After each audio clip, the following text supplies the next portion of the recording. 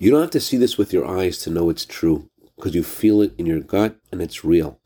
Good morning. We read in Judges chapter 5, verse 11, Tzidkat Pirzono. God grants the Jewish people gracious salvation. The word salvation, Pirzono, also means to be scattered. Why do we use the word scattered for salvation?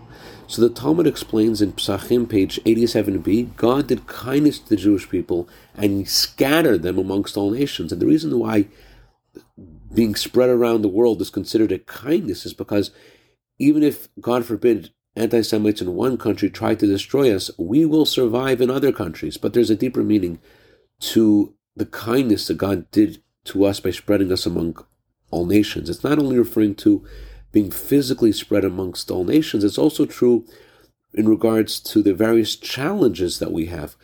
Every one of us is scattered in the sense that you have challenges that I don't have and vice versa.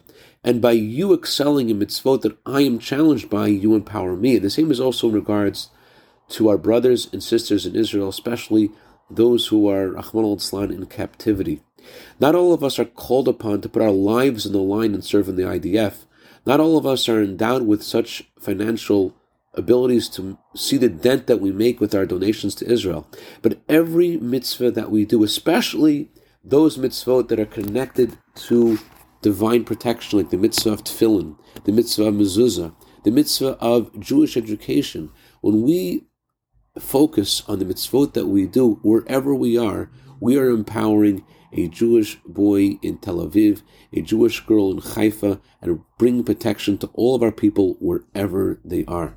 I'd like to dedicate a minute of Torah today to the neshama of Reb Tzvi ben Reb Yehuda, just recently passed away. May his neshama enter Gan Eden, and may he be good to better on behalf of his family for all good. B'seich Klal Yisrael. Have a wonderful day.